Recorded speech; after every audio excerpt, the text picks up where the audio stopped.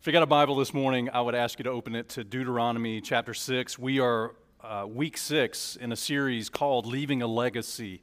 And we've been talking about biblical parenthood. And this morning, man, if you hear that and think, man, I came to the wrong service, that's not my life circumstance just yet. Well, look, hang on, because I think God has some things for all of us this morning. We've been talking about the nation of Israel, as they're preparing to enter into God's promised land for them, the land of Canaan. We're looking at a group of people who Moses is teaching specifically how to make sure that their generation and the next generations to come are successful in their relationship with God. And remember, we've mentioned, if you haven't been here, we've mentioned that the people in Deuteronomy chapter 6 are actually the children of a failed generation who didn't walk with God the way they were supposed to, who didn't please God the way they were supposed to, and they never got to see what God intended for them. They never got to see the promised land, and yet God is bigger than your circumstances, and maybe this morning you would say, man, I'm a first-generation Christian, or I'm a first-generation Bible-believing Christian that's trying to lead my life the way God intends. Listen, there's hope for you. Your walk with God, your legacy isn't dependent on what you came from. Your legacy is dependent on what you do with what you have. And so Moses is preparing Israel to follow a new leader named Joshua into the land of Canaan. They're going to have a new diet in Canaan. Instead of eating manna, they're going to eat the fruit of the land. They have new enemies to face, and they have a new lifestyle to accomplish, because instead of sojourning in the wilderness, they're going to settle in this promised land. And in the midst of all of this instruction that Moses gives to the nation of Israel, he charges those that are parents with the responsibility to make sure that the next generations of their children, the second, third, and fourth generations, he charges the parents that they know God, that those generations know God and know how to walk with God. He wants them to leave a legacy. And listen, we know, and we can learn from this example that listen, just because Israel failed in the wilderness, we don't have to. And we don't have to, and we can be a difference maker in our generations. We can be people that love God, that fear God, that walk with God, and enter into an inheritance that God has promised for us. And so this morning, there's hope for us. Obviously, the nation of Israel one day is going to be led by Christ into the millennial kingdom, and that's kind of the doctrinal application of Deuteronomy, getting the nation of Israel ready, going through a time of tribulation and suffering. And in the same way, Christ is ultimately going to lead that nation in as a part of his eternal kingdom. But listen, here's the thesis for this morning, and why this passage is important for us as we've studied it each week. And this morning, this is the point of our message today. The sermon is entitled, Parents Are the Perfect Witness. And you say, the perfect witness of what? Well, they're the perfect witness of who God is and what God has done in the lives of our children. And so our thesis for this morning is this: biblical parents are perfectly positioned and should be scripturally proficient witnesses to impact our children for Christ's sake. And so this morning, we're going to read Deuteronomy 6, verses 20 to 25. We're going to close out the chapter today, and we'll close out this series today. But let me remind you and encourage you this morning that you have a unique position that God has given you as a parent, God's given you as a grandparent, or even as a student, a young person. God's put you in a home, prayerfully, where you can see someone that has a real relationship with Christ. And God's put that model in your life for a reason. God's called us to be that model. So let's look at Deuteronomy 6, 20 to 25. We'll read the text, we'll pray, and then we'll work through the passage. Look at verse 20. So Moses speaks to Israel, and he says, "When thy son asketh thee in time to come, saying, What mean the testimonies and the statutes and the judgments which the Lord our God hath commanded you? Then thou shalt say unto thy son, We were Pharaoh's bondmen in Egypt, and the Lord brought us out of Egypt with a mighty hand, and the Lord showed signs and wonders and great and sore upon Egypt, upon Pharaoh, and upon all his household before our eyes. And he brought us out from thence, that he might bring us in to give us the land which he sware unto our fathers. And the Lord commanded us to do all these statutes, to fear the Lord our God for our good always, that he might preserve us alive as it is at this day. And it shall be our righteousness if we observe to do all these commandments before the Lord our God as he hath commanded us. Let's pray together and ask God to teach us. Father, we need you this morning. God, we've already sang many of the truths that we're going to study today. God, it's awesome how your Holy Spirit orchestrates that. And I pray, God, for every one of us, Lord, especially the parents in the room. God, we understand the position that we have to have a tremendous impact in the lives of our children for the cause of Christ. Lord, I pray for our children that their parents' faith encourages them and motivates them to have their own faith, that they don't ride the coattails of their parents, that, Lord, they understand who you are and begin to have a legitimate walk with you through faith. And so, Lord, bless us as we study. God, help us, equip us through your word, and God, even correct us where we need correction. We trust you for that, and we ask all these things in Christ's name. Amen. So this morning, we're going to spend just a few minutes exposing this chapter. And we want to make application for us today devotionally because God is preparing us as parents, as leaders in our home, to make sure that his legacy continues on in the lives of our children. So point number one in your notes is this: biblical parents.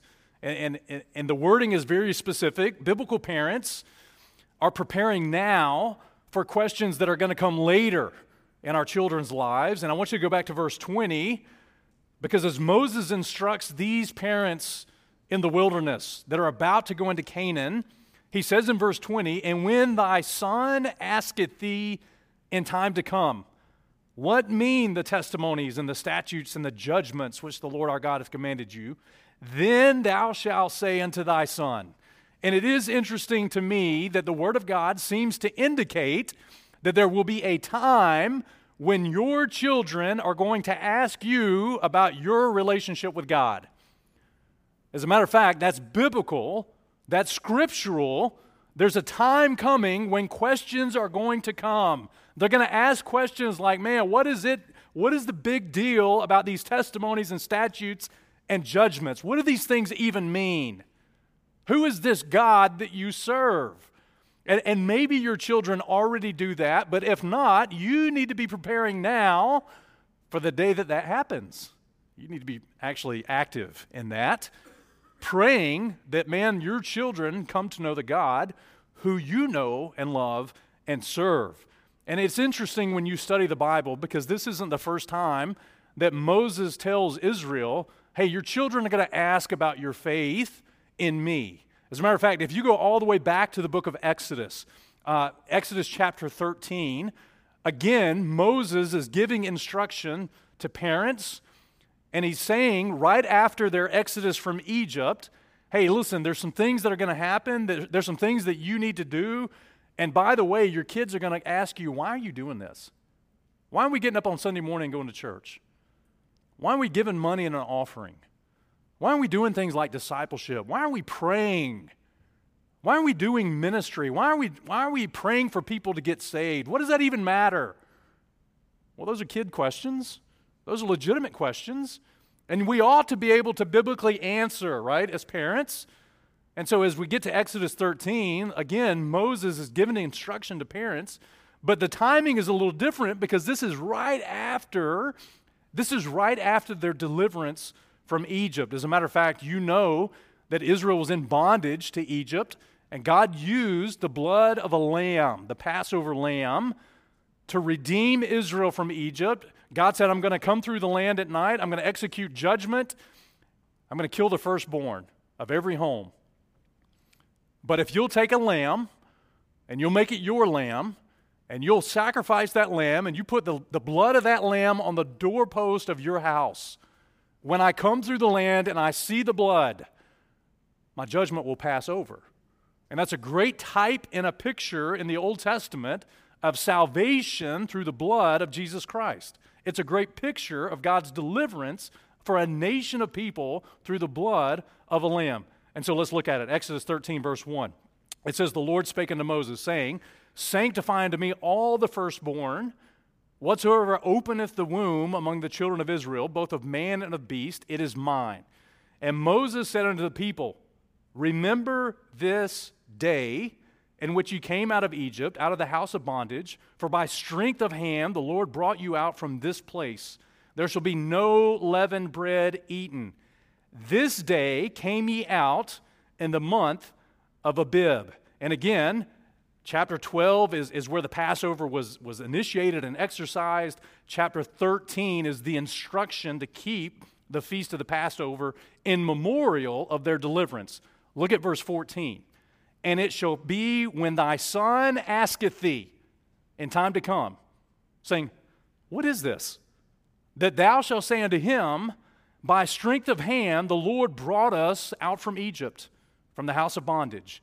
And it shall come to pass, when Pharaoh would hardly let us go, that the Lord slew all the firstborn in the land of Egypt, both the firstborn of man and the firstborn of beast. Therefore I sacrifice to the Lord all that openeth the matrix, being males, but all the firstborn of my children will I redeem. You see, God says, when you celebrate this Passover, when you keep this memorial, when you dedicate and redeem the firstborn in your home, it's going to create questions. And God says when it creates the question, you need to be able to give an accurate answer of what God did and why He did it. And so this question is going to come about the firstborn being redeemed, and your children are going to ask, man, why are you keeping this feast of the Passover? And a parent's responsibility was to answer because of God's judgment, but also because of God's deliverance. Because the firstborn is always rejected by God, and it has to be redeemed. And God paints a picture in the book of Exodus that we have a problem with the firstborn, and I don't mean the firstborn in your family, I mean the firstborn as in us. God says that there's something wrong with our birth, right? We have a problem. Our first birth birthed us into sin, into a sin nature. That's why in John chapter 3 and verse 3 that Jesus, having a conversation with Nicodemus, said to him, verily, verily, I say unto thee, except a man be born again, he can't see the kingdom of God. And so there is something wrong with every one of us. Our first birth put us in a birth of sin. And we are sinners by nature, and we are sinners by practice. And God says, listen, there's something wrong with that first birth. I'm going to come through the land, and listen, if all you have is the first birth, well, it deserves judgment. But there's a way of deliverance, and the way of deliverance is through the blood of a lamb. But not just an animal, not a four-legged beast that you can go buy and sacrifice. No, it points to the Lamb of God that taketh away the sin of the world. And so God says to parents, be ready to answer to your son the reason that God did this. Give an answer concerning the firstborn. And God tells us that in Exodus 13. In Deuteronomy, God says you need to give an answer concerning God's words. And so it is interesting to me that God expects parents to be able to answer for their own personal relationship with God Almighty. Can you do that?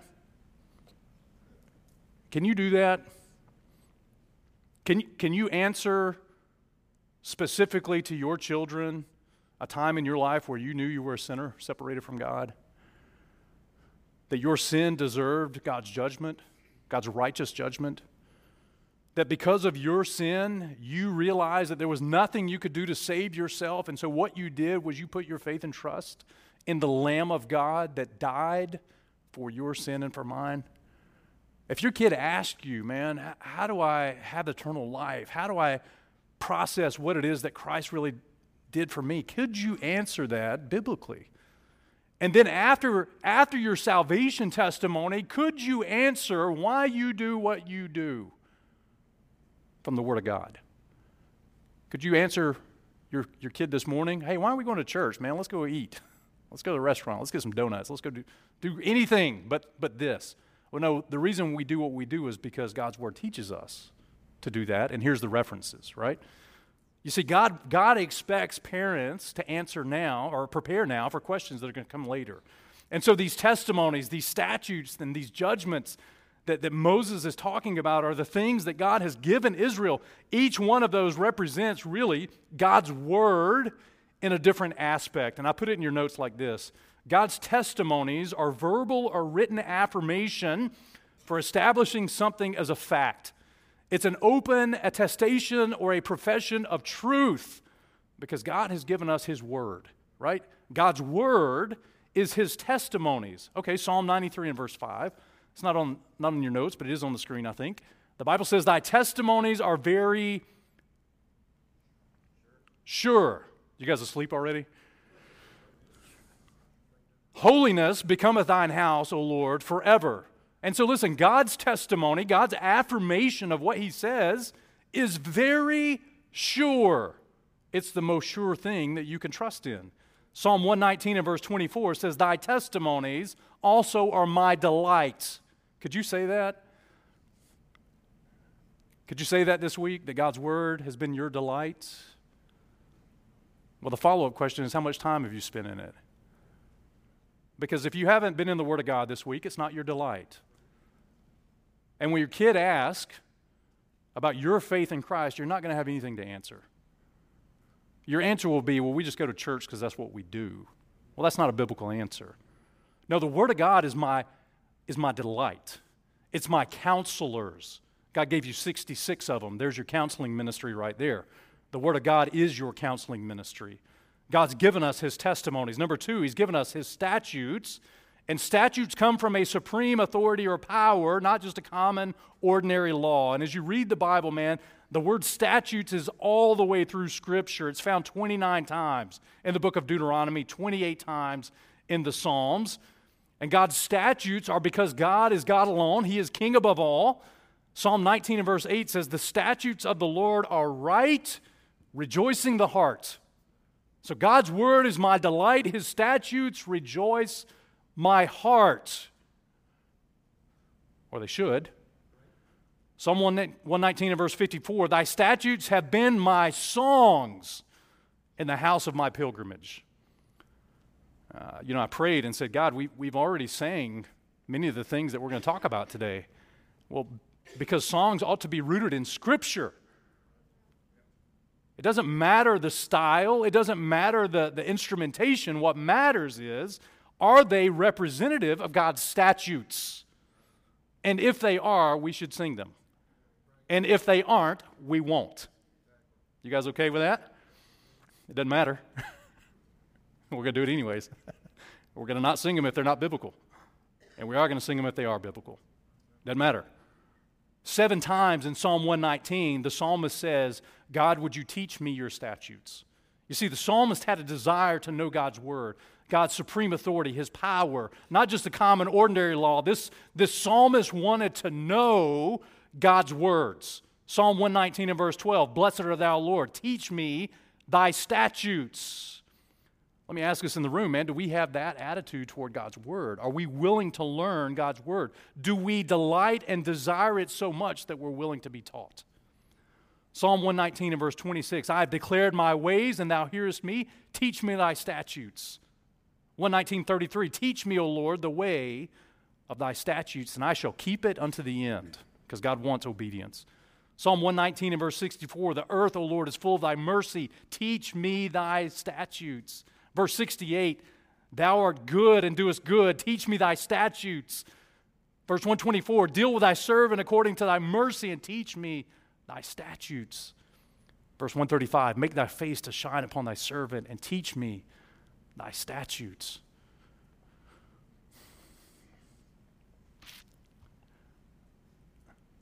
Man, there's a heart desire in the life of the psalmist. This is, God, I want to know you, and in order to know you, I have to know your word.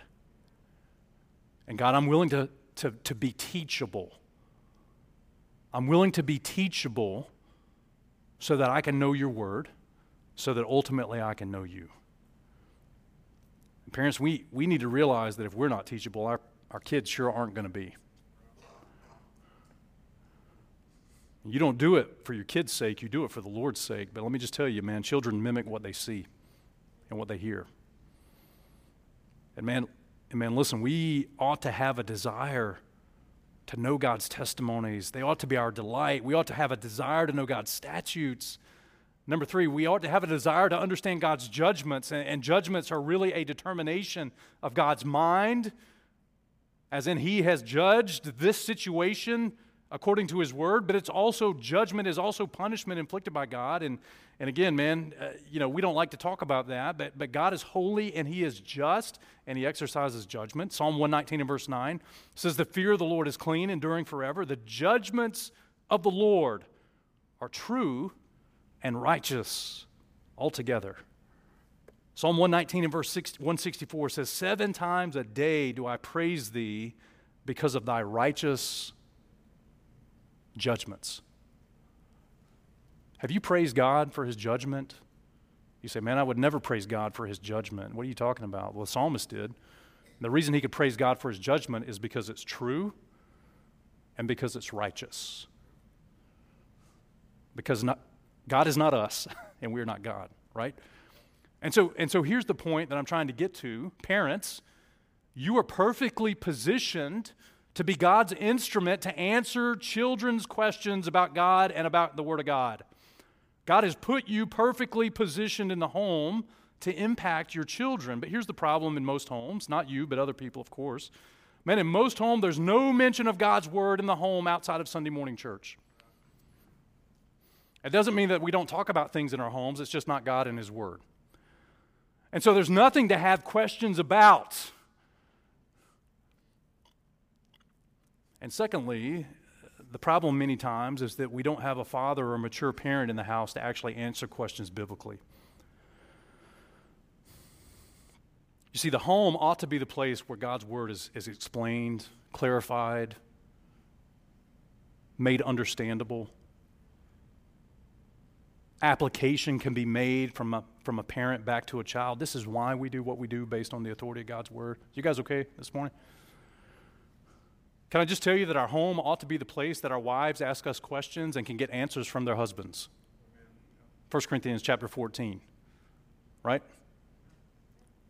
But listen, if the home is the place that God intends for that to happen, and we're perfectly positioned to accomplish that, then why doesn't it happen?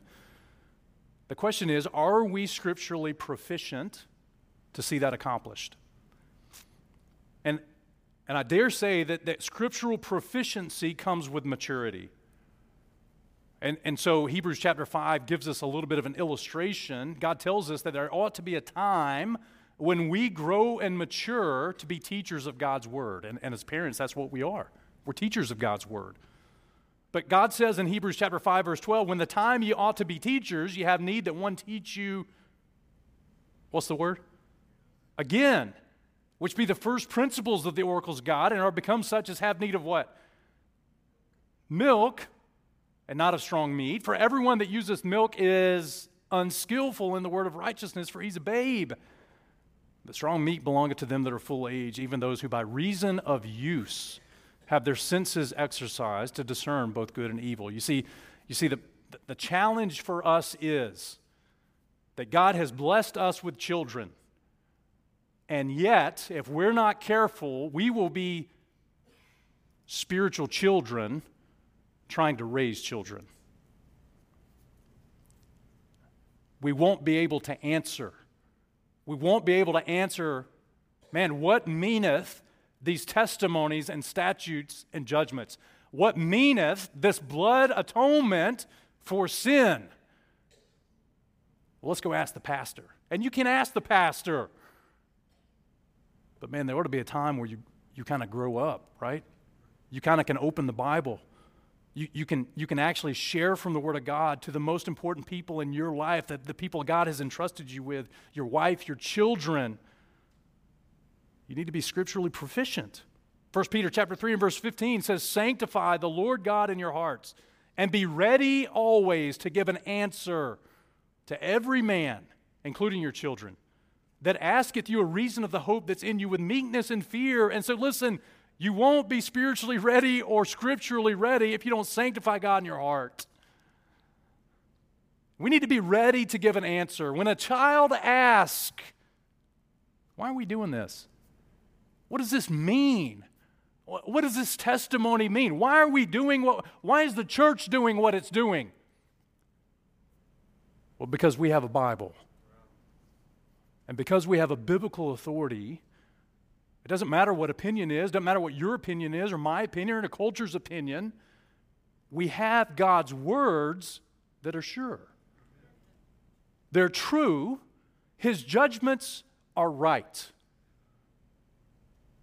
And so the way we answer our children's questions is, let's go back to the Word of God. Let me show you why I believe what I believe. Let me show you why we do what I do. Parents, as much of an admonition and encouragement, I want to warn us, we are the ones that need to give an answer to our children. Men, you ought to be able to give an answer to your wife. You'll be able to open your Bible and answer questions from the Word of God with proficiency. Number 2, biblical parents have a testimony to share with their children. You see, biblical parents not only are ready to answer questions, but number 2, they have a testimony ready to share with their children. Look at verse 21. It says, "Then thou shalt say unto thy son, We were Pharaoh's bondmen in Egypt, and the Lord brought us out of Egypt with a mighty hand."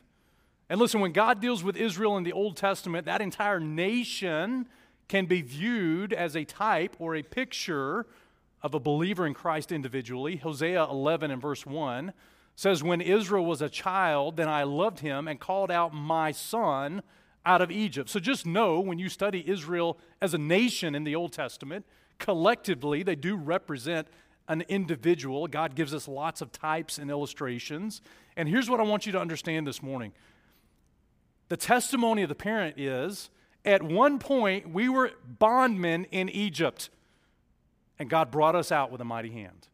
You see, there was a time when Israel was in bondage in Egypt. As a matter of fact, Genesis 15 and verse 13 says that they were in bondage for 400 years.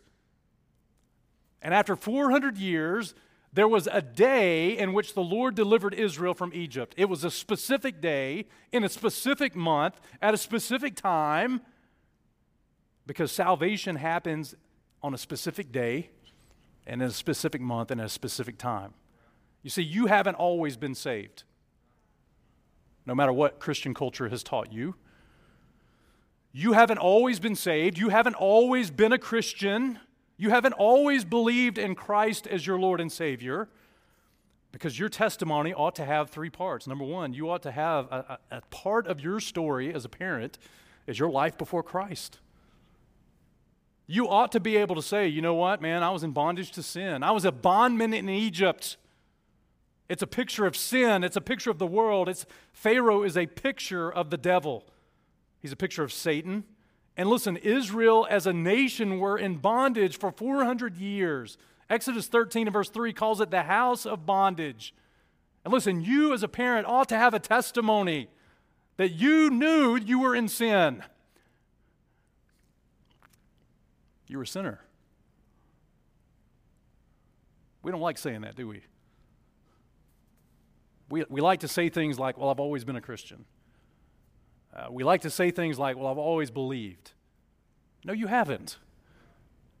At some point, you were in bondage up until the day that you understood what Christ did for you on the cross of Calvary.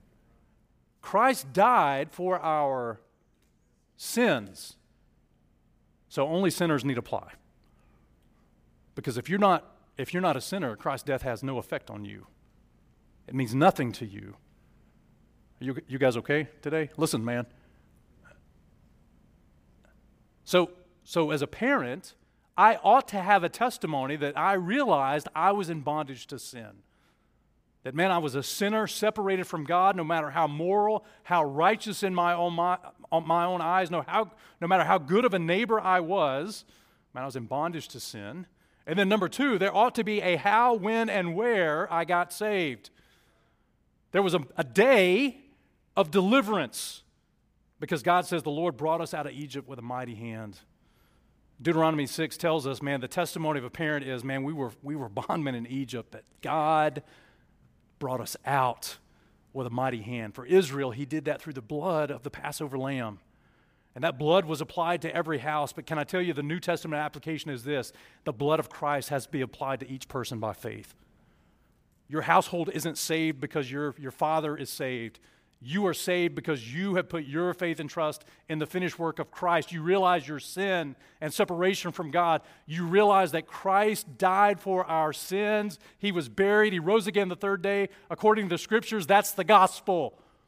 And there was a day when you understood your sin, and there was a day that you understood the finished work of Christ that was available to you. And there was a day that you put your faith and trust in Christ alone. It's a day. 2 Corinthians 6 and verse 2, for he saith, I have heard thee in a time accepted, and in the day of salvation have I succored thee. Behold, now is the accepted time. Behold, now is the day of salvation. Because just like your physical birth, man, you're born on a day. You're not born through evolution. You're not born through a process. You're born on a day.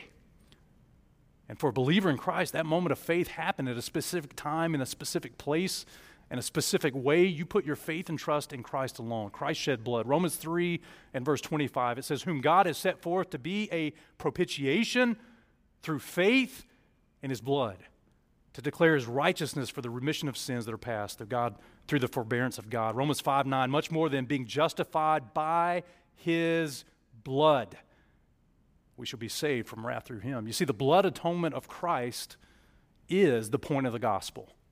It is the only thing that can cleanse us from our sin. It is the only thing that God accepts as payment to reconcile us back to God. Our sin makes us guilty. It makes us worthy of death. It makes us on the receiving end of God's judgment. But man, faith in the blood of Christ is what saves us. Saves us from what? From the penalty of sin. You got saved from something. Christ died on the cross to save you and to save me from our sin. Not just so you could pray a prayer and let Jesus come into your heart. If Jesus came into your heart and you didn't understand anything about sin, you need to understand the gospel. You see, I think there are a lot of people, man, that grow up in a Christian culture, that grow up with Christian language, that have always been a Christian, that have always known some things, and they've never settled the issue of their sin before a holy God. And the truth is, they're living life on borrowed time because they've never opened their mouth and confessed, I'm a sinner in need of a Savior.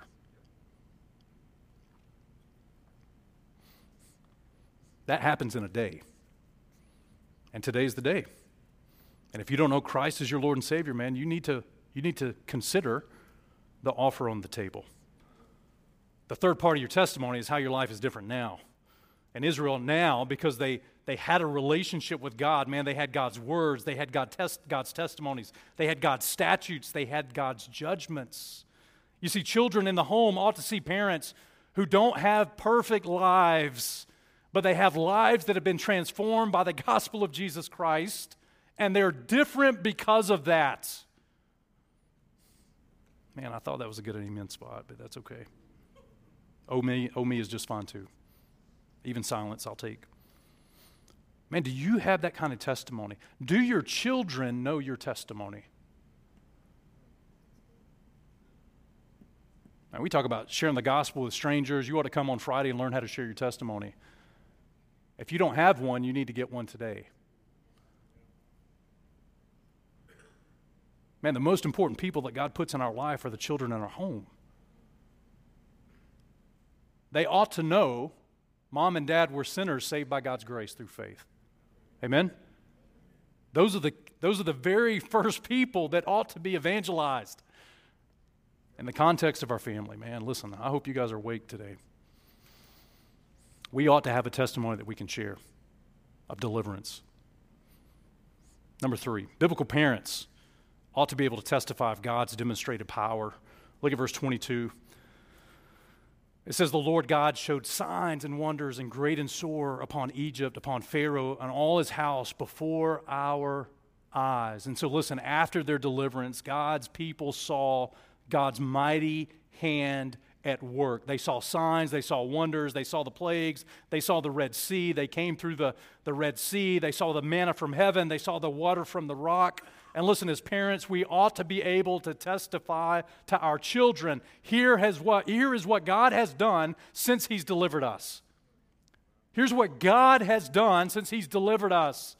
Man, where is the testimony of parents who have seen God and His wonders working in their life, in their marriage, in their finances, in their relationships, and in their ministry? Man, your kids ought to know that God's hand is real. It's not wax short, and that after the moment of salvation, God transforms your life, and your daily walk with Him sees a daily demonstration of His power. I'm not so sure that happens in most homes. But we'll come to church on Sunday. Man, I want my kids to know what God did on Monday, and what God did on Tuesday, and what God did on Wednesday, and what God did on Thursday. And I want my kids to know that, hey, listen, when me and your mom started out, we had nothing, and we just trusted God. And man, there were some bumps along the road, and let me tell you about the bumps on the road. Let me tell you about how when we got married, man, Dad lost his job the first year of our marriage, and how we had no money.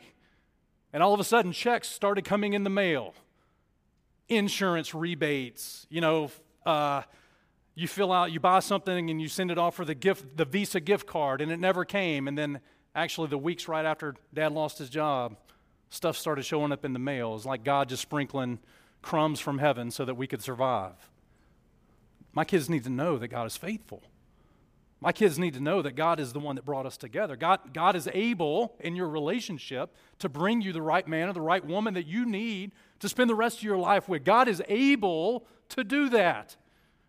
Man, God's power is demonstrated after we come to Christ. And man, that testimony ought to be real to our parents. Man, what have you eyewitnessed in your life that can be a testimony of your children? What prayers has God answered that you can say, man, listen, son, daughter, listen, this is how we were praying, and this is how God miraculously answered. Maybe He didn't even answer the way you were praying, but man, He answered according to what you needed. Can you share with your children, man, this is the direction that God has given us through His Word, and we stepped out on faith and just followed it. And it didn't make sense financially, and it didn't make sense in the world's wisdom, but man, God is faithful, and we know from the Word of God this is what we're supposed to do. Do you have that testimony? Can you share that testimony with your children? If you're a biblical parent, you can. Number 4, biblical parents can testify of the purpose of their salvation. Look at verse 23. And again, this is the dialogue from a parent down to a child. And this parent is telling his children, hey, listen, here's the answer. He brought us out from thence that He might bring us in to give us the land which He sware to our fathers. In other words, parents understand that, listen, God had a purpose in bringing us out of Egypt. God brought Israel out of Egypt, but that wasn't the point. God brought them out of Egypt to bring them into Canaan. He brought them out of Egypt to bring them into Canaan to establish a kingdom. You see, the point of their salvation, of Israel's salvation, wasn't deliverance of Egypt to wander in the wilderness for 40 years. And the point of Israel's salvation wasn't to get to Canaan and then quit following God. The point of their salvation wasn't to get to Canaan and demonstrate partial obedience. The point was God had a kingdom He was looking to establish, and they were an integral part of it. But it was God's kingdom. And can I just tell us today, listen, the same thing is true of our salvation. I had a good conversation right before church. Not every conversation before church is good, but this one was good. And somebody said, hey man, I was reading a book this week, and I never really put this together, that our salvation is really not even about us. And I was like, well, that's a pretty good book. And he told me the book, and I was like, yeah, for sure, that's a really good book. That our salvation is actually a part of the greater picture of Christ's kingdom glory. It's about Christ and His kingdom. It's not about me. Man, I'm just the recipient of grace. But man, I'm a small part in the bigger perspective of God's kingdom. My salvation is a part of God's kingdom. It has a purpose and a reason behind it. The emphasis is not me, and I know that's hard for Laodiceans to hear. The emphasis is Christ and His glory. And listen, the same is true of our salvation. But most Christians miss that point, and if we're not careful, our children will miss that point. because we missed that point. Colossians chapter 1 tells us, verses 12 and 13, that we're to give thanks unto the Father, which hath made us to be partakers of the inheritance of the saints in light, who hath delivered us, he's called us out from the power of darkness, and he's translated us into your best life now. Everything that you want to get out of the life now, that God is somehow now your magic genie in the bottle to grant you all your wishes. That's not what it's about, is it? He's translated us into the kingdom, and it's not even our kingdom. It's the kingdom of His dear Son. You see, the purpose of our salvation is to bring Christ glory. The purpose of our salvation is the theme of the Bible. It's Christ's kingdom glory. And a biblical parent can tell their children, hey, you know what? It ain't really about us. So if they change the coffee on Sunday morning, it ain't a big deal. And if they don't get, Krispy Kreme this week, it ain't a big deal. And if they don't sing the songs that I like, it ain't a big deal. And if they don't do it the way I like, it ain't a big deal. It's about Christ's kingdom glory. But man, we struggle with that as Laodiceans because, man, we still think it's about us. We still think it's about us. Man, it's not about you. You're welcome. I'm glad you came today. It's not about you. You're welcome. Yeah. Beard and all, broke mic and all. It's not about us. It's about Christ and His kingdom glory.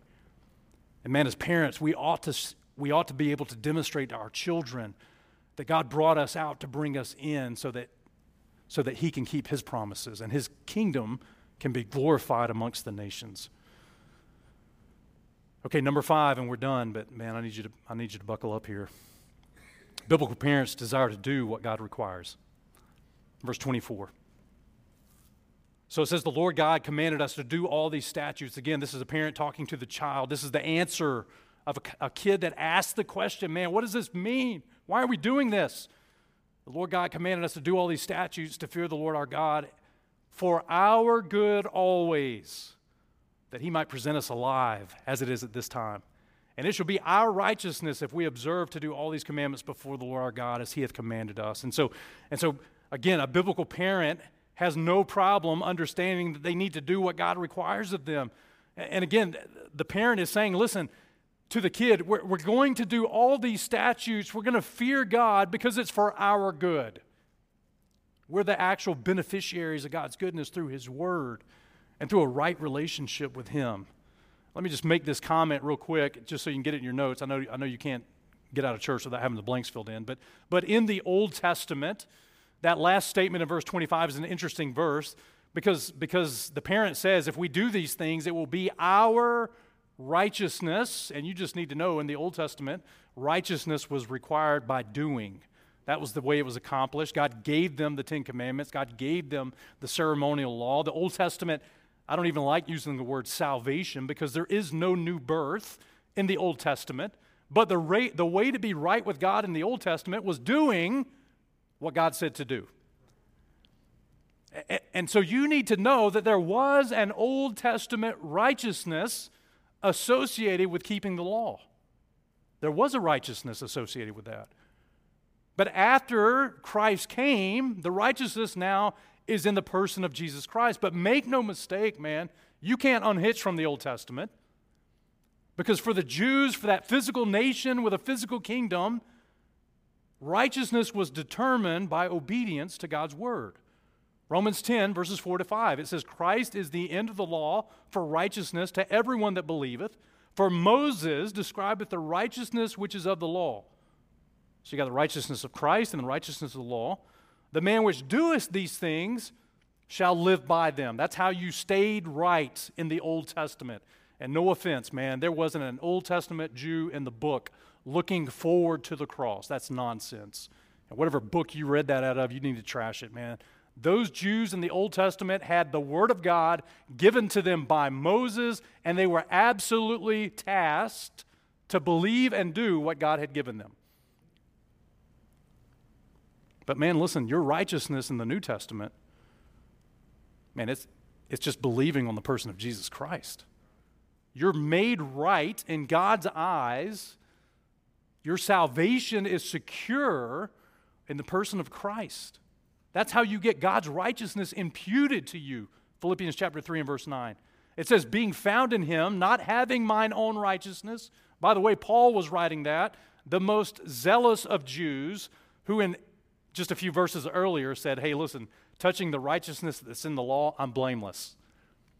So if you want to talk about a dude that kept the law, it was Saul, who met Christ, and then he said, hey, listen, my righteousness wasn't sufficient, which is out of the law, but that which is through the faith of Christ, the righteousness which is of God by faith. And so now, man, Paul believed on Christ. And listen, you don't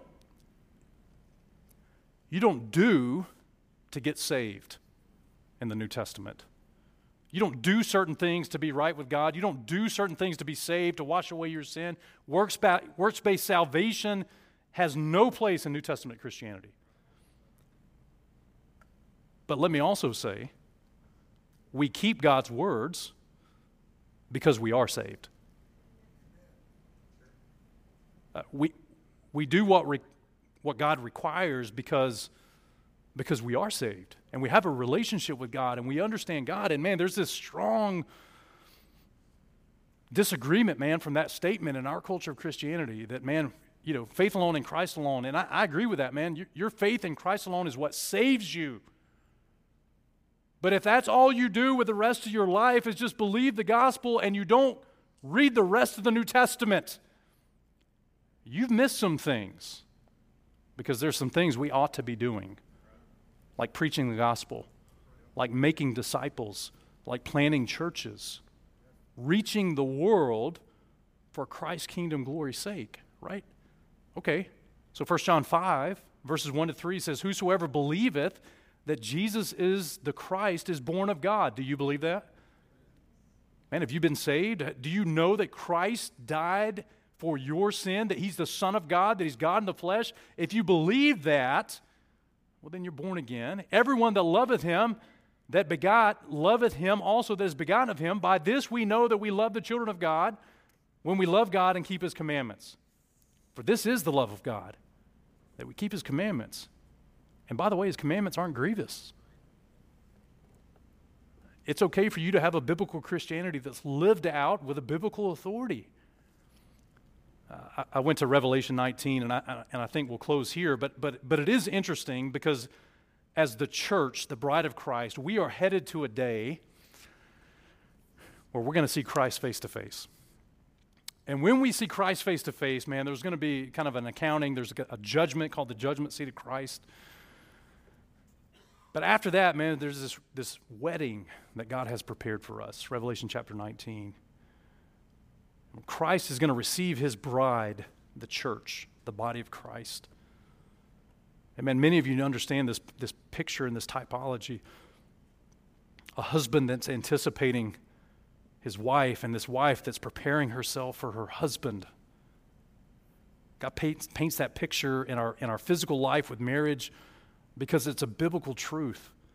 In Revelation 19, verses 6 and 8, when John writes about this experience, he says, I heard, as it were, the voice of a great multitude, and as the voice of many waters, and the voice of mighty thundering, saying, Alleluia, for the Lord God omnipotent reigneth. Let us be glad and rejoice and give honor to him, for the marriage of the Lamb is come. Hallelujah. Listen, and his wife hath made herself ready. You say, man, how do we make ourselves ready? Well, Christ saves us. He redeems us through his shed blood. But man, there's a sanctification process that ought to be real in our life. Verse 8, to her was granted that she should be arrayed in fine linen, clean and white. For the fine linen is the righteousness, not of Christ. It's the righteousness of the saints. And man, God has given us a task. He's given us a great deliverance. But he's also given us things to do, man, to reach our children and to reach the world with the gospel and to make disciples and to plant churches. And listen, we need to be doing what God requires. Because these things are for our good and they're for our preservation, right? And so you got all your blanks this morning. Listen, God has perfectly positioned in the home this thing called a parent. And even if you're a single parent, let me just say, God is perfectly positioned to parent in a home to impact children for the glory of God's sake. Man, do you realize that? I know we got some teens in this room. Teens, do you appreciate and value what God has put in your home as a parent? Because let me just tell you, man, the alternative is that you wouldn't be here on Sunday morning. And the alternative is that you have parents that actually hate God instead of love God. And that instead of leading you to Christ, lead you away from Christ, right? That's something to consider. We need to value and appreciate that. And so as we wind this thing down, here's a few questions to consider, and I'm done, and then we'll go get lunch, okay? So listen, number one, parents, do you have a personal testimony? Do you know for sure that you are saved from your sin? And the way you know that is to, one, recognize that day and time in your life where you realized you were in bondage. And man, somebody shared the gospel with you, that Christ died for your sin, that he's willing to take your punishment and penalty, and through faith in the blood of Christ, you could be forgiven. If you don't have that testimony, could you make that testimony today? Would you be humble enough to recognize I'm a sinner separated from God? Would you be humble enough to receive Christ the way you are right now, not to wait till your life is perfect, because it'll never be perfect enough? Do you have that testimony? The best thing you can do for your home and the best thing you can do for your eternal life is settle that issue of salvation today. And then secondly, if you have that testimony, are you ready to give an answer? Do you have a daily walk with God in the Word of God? Do you value His testimonies, His statutes, and His judgments? Are you willing to submit yourself to learn them? Another way I could ask that is, are you willing to submit yourself to be discipled? Are you willing to submit yourself to go through ministry tools and training? Are you willing to submit yourself to go through LFBI? Are you willing to submit yourself to the pastors and teachers at this local church? Do you have a testimony of God's power in your life? What can you share that God has done in your life since salvation?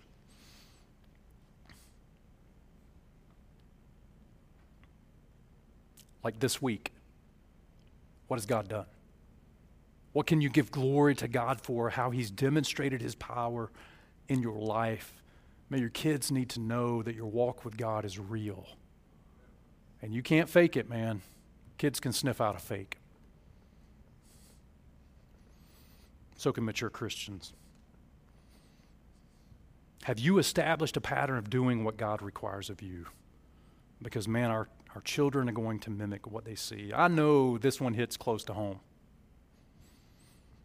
But I think as parents, we need to take note, man. We need to be serious about our walk with God because it has an impact and influence in the next generation. If we're not careful, we'll just be like that. We'll be just like that generation that died in the wilderness, man. Delivered, wandering around, man, eating the free bread, getting the free water from the rock, murmuring and complaining, and then die with nothing of eternal consequence ever accomplished. Let's not have that testimony, right? Let's not have that testimony. So will you bow your heads with me? Father, we need you this morning, God. I pray